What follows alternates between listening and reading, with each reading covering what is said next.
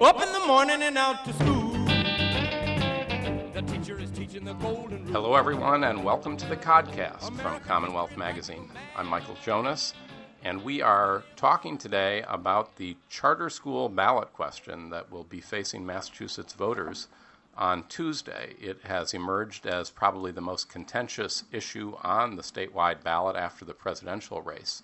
And to sort things out and help illuminate the situation, we have two of the leading lights of the Boston City Council joining us. City Councilor Ayanna Pressley, an at-large councilor in her fourth term, and City Councilor Andrea Campbell, a first-term district city councilor from representing Dorchester and Mattapan. Welcome, Ayanna. Welcome, Andrea. Thank you for having us. Thank you for having us. And so we are talking about the charter school ballot question, which will be question 2 on the voters' ballots on Tuesday.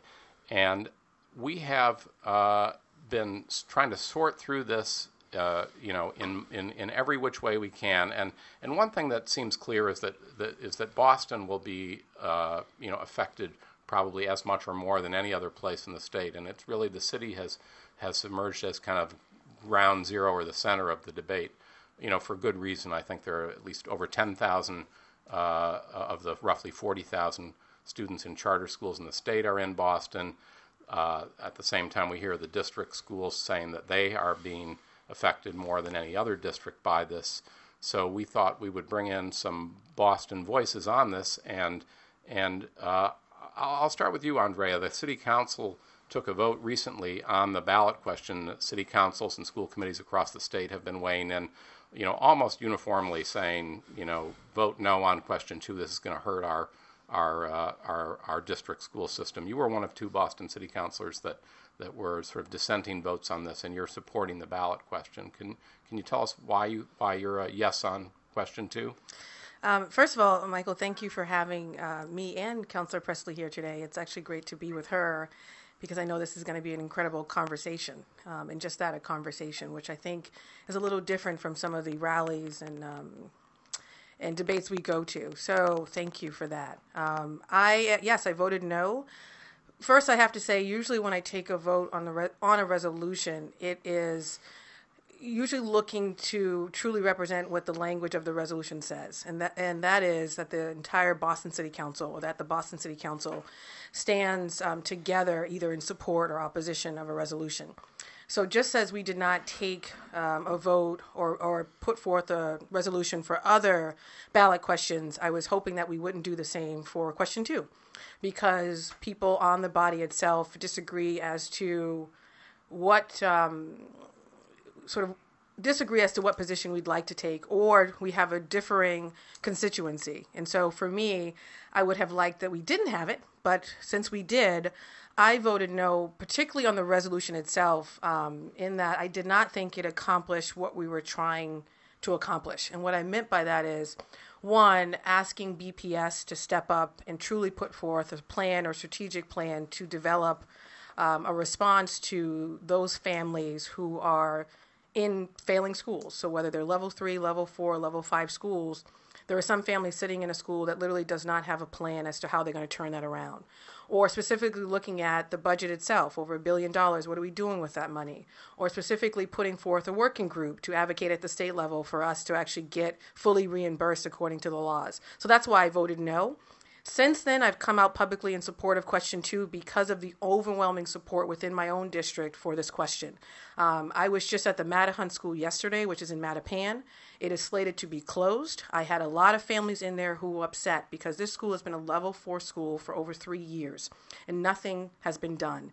And so these families are desperate for something else, whether it's Metco, another charter school, a private school, parochial school. And I know my families don't have the luxury of moving, and sometimes aren't lucky enough to get a seat at a parochial school, private school, another charter school, or level 1 or level 2 BPS school. So I chose to stand with them. And I also think that frustration, that desperation, and that pain is missing from the conversation, particularly at the political elected level. And so I choose to represent those voices. Understanding we still need to have parallel conversations when it comes to funding, when it comes to improving BPS district schools. Right. And Thank you very much for that. And so, with all said and done, though, Ayanna Pressley, you land on the no side on this. Although I'm sure you sort of share a lot of your colleagues' concerns about the choices and the school options facing families in the city. Well, and also share a frustration about the climate, which is not unique to this ballot question, but just the climate, culturally, politically, period, right now, which makes it very challenging for us to get to a place of consensus and common ground. I was sharing with my chief of staff earlier that this quote really resonated with me yesterday that I retweeted today that said, right now, our biggest challenge with communication is that people are listening for the purpose of replying, not listening to understand. And so, again, appreciate the invitation to come here and to have a conversation. To Councilor Campbell's point regarding the Mattapan, that is an example of a school that has been under-resourced and had to have creative partnerships with institutions like Wheelock. And then when those partnerships ended, it was incredibly destabilizing. I voted no on the BPS budget, as did Councilor Campbell. This is the second consecutive budget cycle where I have voted no for the BPS budget because I do believe that they need to do better in terms of getting us to alignment and not having to make. I'm resentful of having to choose between an investment in early education or strengthening pathways to graduation. Our kids deserve a strong start and a strong finish, and we need every dollar. For as long as the state is not reimbursing us, our schools are being forced to do more with less, and our children are suffering for that. But to that very point, with the suffering, I think as Councilor Campbell said, when families are desperate for choice, and even leaving apart whether it's the Mattapan, whether they may be forced to look for another school, families that are just feeling like the choices and the options in the Boston schools are not up to snuff. They see friends who have the ability or the means to move to a suburb Michael, for that choice doing that. And so when we have charters and people waiting for it, how do we deny that for this coming year? Two things that are important for context. We've arrived at this moment with the very blunt tool of a ballot question because we could not get this done on the legislative level. I am not anti-charter. I'm not opposed to choice. I support whatever works for your child, public, private, parochial, charter. Right, but there's a special obligation that has to do with the schools we're going to publicly fund that distinguishes them, right? Absolutely. And, I am very concerned about our sort of just throwing up our hands. I mean, I don't like how the question is written. So Councilor Campbell started talking about language. I don't love how the question is written, and I agree with her. This is a very blunt tool with which to do education reform. It's important that we recognize, however, that this impact, if this passes, in my humble opinion, will not just be on our schools, but will be on the finances, the fiscal sustainability of the city as a whole. It stands to affect our bond rating, which affects our ability to borrow. Now, we do many things as a city councilor that people don't know we do, that define our job. But one of the few things they know we do is vote up or down on the budget. And that includes the operating budget and the capital budget. And most of those infrastructure investments that we vote for or against come from borrowing. So this stands to leave not only a tsunami of hurt for our schools, in my estimation, and creating more of a two-tiered system, but it stands to completely upset the city financially. And it's our job as counselors to be fiscal stewards. What is the point for making an investment in a school if that means that that playground and that community center is likely going to have to close? If we're going to see teachers laid off? I mean, there's an intersectionality of all these things. We can't look at this in a silo, and we have to be honest about history. We're talking about the cumulative impact of the under-resourcing of our schools because the state has not reimbursed us. You're talking about the charter reimbursement? Correct. In particular? Correct. Mm-hmm. So one of the things I do agree with Councilor Pressley on is the question. So I think it is, and I said this in a council hearing, absolutely ridiculous that we're doing education reform through a ballot initiative. I wish it were differently. This is an issue that should be discussed and figured out, not only at the state level, but also at the local level. And the state has not moved, has not come to a compromise, has not reached a compromise, and so here we are. I wish it were different, but obviously it is not. And so I look at the reality, at least within District 4, and I ask myself, am I confident that BPS is going to get it right in a year, 2, 3, 4, even 5 years for these families? And I'm not. If I were, I might have a different stance. I might have taken a different position. Sitting through that last budget cycle, and we both agreed and voted no on that BPS budget because we had to make sacrifices that we shouldn't have to make. But sitting through that last budget cycle, I was extremely concerned about the cost of transportation, $100 million, and that we were trying to fill a gap in the budget of $10 million by pulling $10 million from transportation. We sort of pulled that figure out of the air. And so I said, well, why not cut 20? Why not cut 30? I don't think the issues affecting BPS are financial. What I would like to see, the budget has continued to go up. It is over $1 billion now. We have 126 schools, 46 are ones and twos. That's great, and they seem to only be getting better. Ones and twos meaning the higher performing. The rest are level 3, 4s, and 5s. And I have to pause and say, it bothers me when we celebrate our level 3s. We were at the Mattapan yesterday, and I told folks, a level 3, for all intents and purposes, is a level 4 school. The state can't make it a level 4 usually because they can only make so many schools a level 4 across the state. But that being said, we have level 3, 4s, and 5s, most of which are in my district or just outside the district, served by District 4 residents or where District 4 residents go. And so my question is for BPS, where's your plan for each and every school? So for each and every level 3, 4, and 5, there should be almost like an IEP for a student, an individualized plan for each school. And us determining, is it finances there? Is it partnerships? Is it teaching? Is it something else? What else do we have to do to make that school great? And I think we'll find that for each school, it is different. It's not always financial. Sometimes it is partnerships, as Councilor Pressley was talking about with the Mattapan. Sometimes it's partnerships that dry up, or like the Orchard Gardens, they had partnerships and they didn't anymore.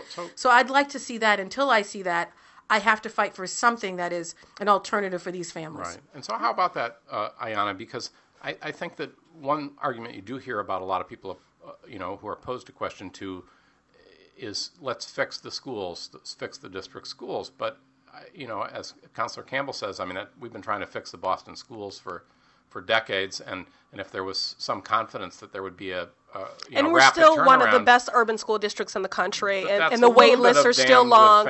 But I would also just say, and I want to echo that as a BPS grad. I don't want us to throw our hands up and say we're going to stop pushing for greater accountability and reforms within our public school system and potentially perpetuate a 2-tiered system that serves the most highest achieving students that, for all intents and purposes, have parents that are adept and super engaged. But isn't that true of the families that get into exam schools?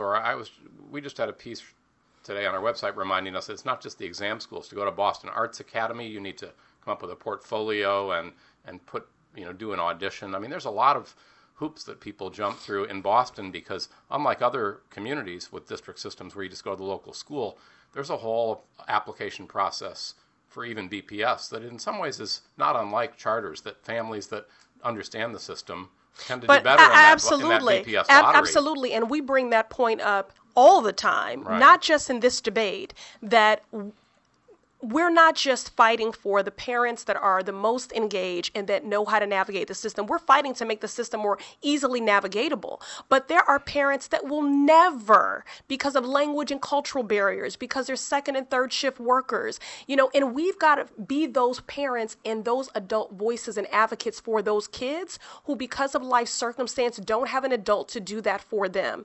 Newcomers, Mattapan is the 3rd largest concentration of Haitians in the entire country. Many of them are coming here with language and cultural barriers. They are going to end up, by and large, in traditional public schools. I have to say, again, I'm not anti-charter and I'm not anti-choice, at all. But what about even there's an argument that charter schools have been sort of a prod or something that's putting pressure on the district to push forward on some reforms. I mean, we've been trying for 10 years to lengthen the school day, which is something that high-performing charters have sort of come in because of the autonomy they enjoy, which a lot of people say is sort of a missing ingredient in some of the Boston schools and their ability autonomy to and operate a that lack way. of accountability and a lack often of parental well, and the district, of the parents level 4 of, schools of, seem to of, lack accountability well, when they've been languishing like that for years, aren't they? I hear you, but what about what about parental input and community oversight and an obligation to teach all of our children? You know, this is not hypothetical that there's cherry picking that is happening. And within our Boston Public Schools, they have an obligation and a commitment to teach every child. English language learners, our homeless students, students receiving special education services, students who have received trauma. I mean, you know, our schools are just incredibly under-resourced. This is not the time to lift the cap. This is not the time to lift the cap. So I want to push back on one thing, but I do want to say I get the timing piece. If I weren't representing this type of district, and a lot of those Haitian parents were at the Mattapan school yesterday, and many of those Haitian parents do go to charter schools in the district, Brook, Right. Mattapan, Kip. But for me, it is the time because there are just too many families. And whether it's, we disagree sometimes, and it's this mixed reports as to the number of people on the wait list. For me, 1,000 is too many who are looking. If they're looking for something else, we need to do something now. We know how critical and how important education is to get folks out of poverty, to get them out of cycles of incarceration. Even our students that get into great schools and graduate still are at risk of becoming incarcerated, not reaching their God-given potential. But I want to push back a little bit, at least on the cherry-picking piece, because I would have believed that in the very beginning when charters were first founded and came into Boston and into Massachusetts, because as an education attorney in the past, I was representing students, special needs, school discipline against BPS as well as charters, and sometimes actually in MECO, where they were being pushed out of MECO, sent back to Boston. I think those numbers, and there's many data points out there that have pointed to the changes in that, where some of our great charter schools, some are not so great and should be closed immediately, but some of the great ones, their numbers have been increasing when it comes to the number of special ed students, English language learners, as you compare it to the city of Boston. And they've been doing a better job, some acknowledging they can do better.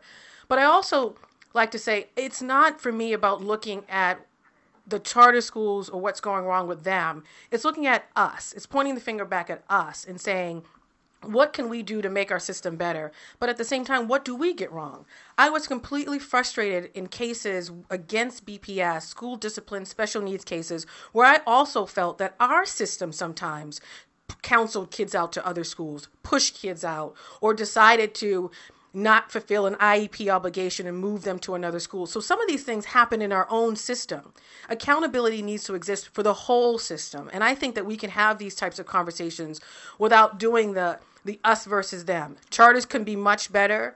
BPS can be much better. Absolutely. But for me, it's really about absolutely that choice piece. And it's also acknowledging that some of this stuff that we complain about the charter schools also happens in our own system, and parents struggle with that, and they also live in District 4, so we can always be doing better. Oh, absolutely. And I'm not, vilifying any one Oh, side no. here at all, because there are highly performing charters and highly performing public schools. But again, I think one of the things I'm struggling with most is that families in Acton and Weston and these other places will have a say in this and are influencing what will happen in classrooms, that thresholds they will never cross. Their kids are going to be fine regardless. And this is a very Boston specific problem. Or at least not poor only communities, right, for our school district, but for the finances of the city. Again, if we affect our bond rating, specifically in District 4, if I look at our capital investments, $1.5 million to renovate Roberts Playground, $12 million to renovate the Fields Corner Library, $1.6 million for the BCYF Gallivan Community Center, and $25 million for new windows at Tech Boston Academy. These are all things that stand to be imperiled if we further destabilize or if we compromise our bond rating. So this is not only about our school district. And I would just say, one of the best quotes I heard that I think best synopsizes this, I was at the NAACP Freedom Fund on dinner, the National NAACP chairwoman Rosalind Brock said, "We did not come this far, go through everything that we have to see the resegregating of our schools and the life and academics success of our kids left to the luck of a lottery.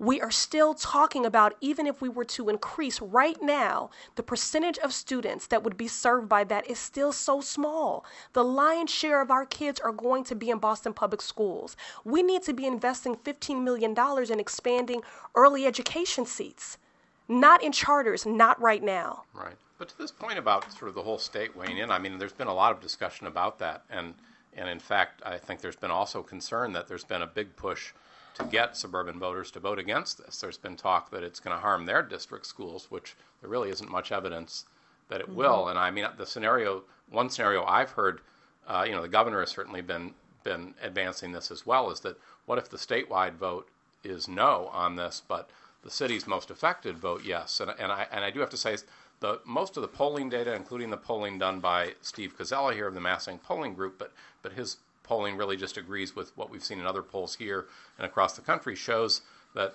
communities of color support charter schools at much higher rates than more affluent white communities.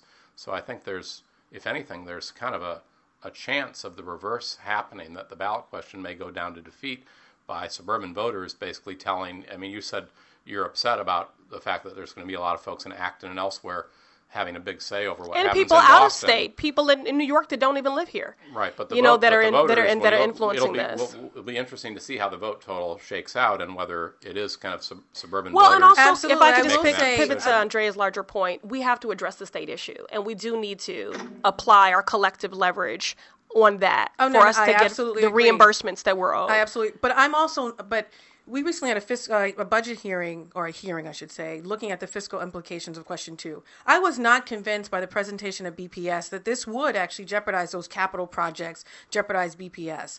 I seriously believe that with this, we need to have a conversation where we're pulling back the layers a little bit. Mm-hmm. So not just simply talking in general terms about if you add 3 charter schools, it's going to cost this. I asked the BPS CFO, Eleanor, to actually put together, when a child leaves a BPS school to go to a charter school, what does the cost of that school include, and what do we need to be addressing there? Because obviously, I have a lot of folks in my district who send their kids to MECO. I have a lot of folks in my district who have recently moved to find a better school system, and we never say that they're draining our system. But when they're going to the charter schools, we say they're draining our system. Even though in MECO's situation, or when people move, we don't get reimbursed. But for BPS, we get reimbursed for charter schools, not fully, but partially, but we do get reimbursed something. And that doesn't happen when a child moves or when they go to MECO. So I think we need to pull that apart and really answer that question. When a student leaves a BPS classroom and goes to a charter school, what cost for that individual school are they struggling with? How long will it take them to reorganize? And I don't know that we've had a robust conversation about that. And I think that's why some folks at the State House are pushing back on this idea that we should fully reimburse BPS 100% that first year when the child isn't there. I think they want to see those logistics broken apart. And I think we can have that conversation at the same time that we're giving these parents an immediate choice to a desperate situation. Well, I didn't hear all of BPS's presentation, but I was very impacted by the presentation by the chief financial officer for the city of Boston. Yeah, she was there. Who said that this would impact city services. And when BPS countered and said that if this were to pass, they would have to look for greater efficiencies, it was clarified that that would mean laying off of teachers and school closures. But it's clear that, I mean, there's going to be fewer kids. Even though we're looking at that now, possibly. That sort of seems to be the math, that when the district shrinks, you will need fewer schools and fewer teachers. I mean, those are wrenching decisions, and that's something that. But again, it's not just about the impact on the district. It is the impact on the city's finances and city services that stand to be impacted. I guess at the end of the day, it's more important to me that we give these families something in the immediate than this conversation about the finances. Because for me, I think that we can figure out that financial piece. I don't see how we're going to figure out this piece for those families, particularly those families in District 4 that are looking for something now. And there are thousands that are looking for something else. And I think that for me is where I stand. But Andrea, District 4 has often, and they're, very fortunate to have your advocacy and to highlight the fact that oftentimes Mattapan has felt overlooked and forgotten. So Mattapan and Dorchester. Correct. Yeah. And that's specific in terms of equitable access to city services and amenities. Again, the work I've been doing around liquor license reform to make Mattapan Square a destination location. I mean, so it's challenging for me to I can't be dismissive because it's our job as city councilors to ensure the fiscal sustainability. We have to be stewards with the budget, and we will still have fixed costs relative to the Boston Public School budget, while at the same time having to maintain city services. I don't want District 4 to be compromised in that way either. No, absolutely. But I do think many of the costs within the BPS budget are not necessarily fixed. I do think we have to make some tough choices about what works, what doesn't work, and then make reflect that appropriately in our budget. And I think we get there when BPS sits down and says, I'm going to develop a strategic plan. A plan for each level 3, 4, and 5 school, an individual plan for each as to what our response is going to be, our plan is going to be for that school. And maybe it means bringing in more teachers, another principal. Maybe it means bringing in more partnerships. And at the base, every school having a foundation of social emotional learning, which we all want to see.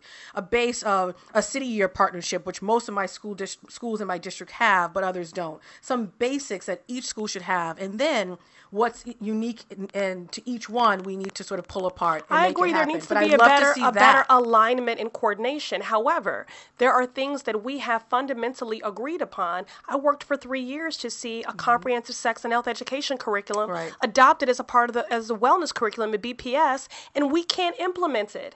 And you know who's at risk? Every child, Absolutely. because access to that information should not be arbitrary or ad hoc. Healthy students are better learners. Absolutely. And the same is true for social emotional wellness supports, behavioral health, and the like. That should be a minimum. So exactly. So, but the point is, when you say that we need a strategic plan, there we have a strategic plan. But because we are under-resourced, we cannot implement that. Because in order for that comprehensive sex and health education curriculum to be made available district-wide, we need to hire health educators. And we've been unable to do that. My thing is, one last point. The strategic plan is not about the sort of individual programs. It's literally looking at each level 3 and 4, 5 school and then determining what is the plan on paper to turn around that school. Literally from top to bottom, if it's a level 3, 4, or 5 school. And that's what I would like to see. But I could play that scenario out for the one that I just cited for every single school. Absolutely. And it would still be the same situation. So we do need to do more in the space of alignment and coordination, but all the vision in the world cannot be actualized without the resources. And we haven't, I think. Okay. But that's what we're going to agree to disagree. All right. But we can agree we do all want the best for our kids. Absolutely. And we Absolutely. both agree that education Absolutely. is the equalizer. So we're just differing on tactically how to get there. Right, and I think that's what makes this conversation so interesting, is to have Yes. progressive voices, and the sort of, what we've heard today is the same thing we're hearing about, frankly, sort of an issue that has divided progressives or divisions within the Democratic Party, and it makes the issue fascinating. It doesn't help us to resolve it, but certainly I think you can say that people on both sides of it are sort of have the same endpoint or goal of trying to figure out ways to provide access to quality schools for all kids. Yes. And Yes, on that note, I would absolutely. just like to say Absolutely. thank you to Thank you. every parent, every advocate, every canvasser, every parent, every student that has made their voices heard on whatever side you fall on this. We thank you for your passion and we thank you for your advocacy, and we hope your listeners can feel the love here, because it is possible to disagree. Right.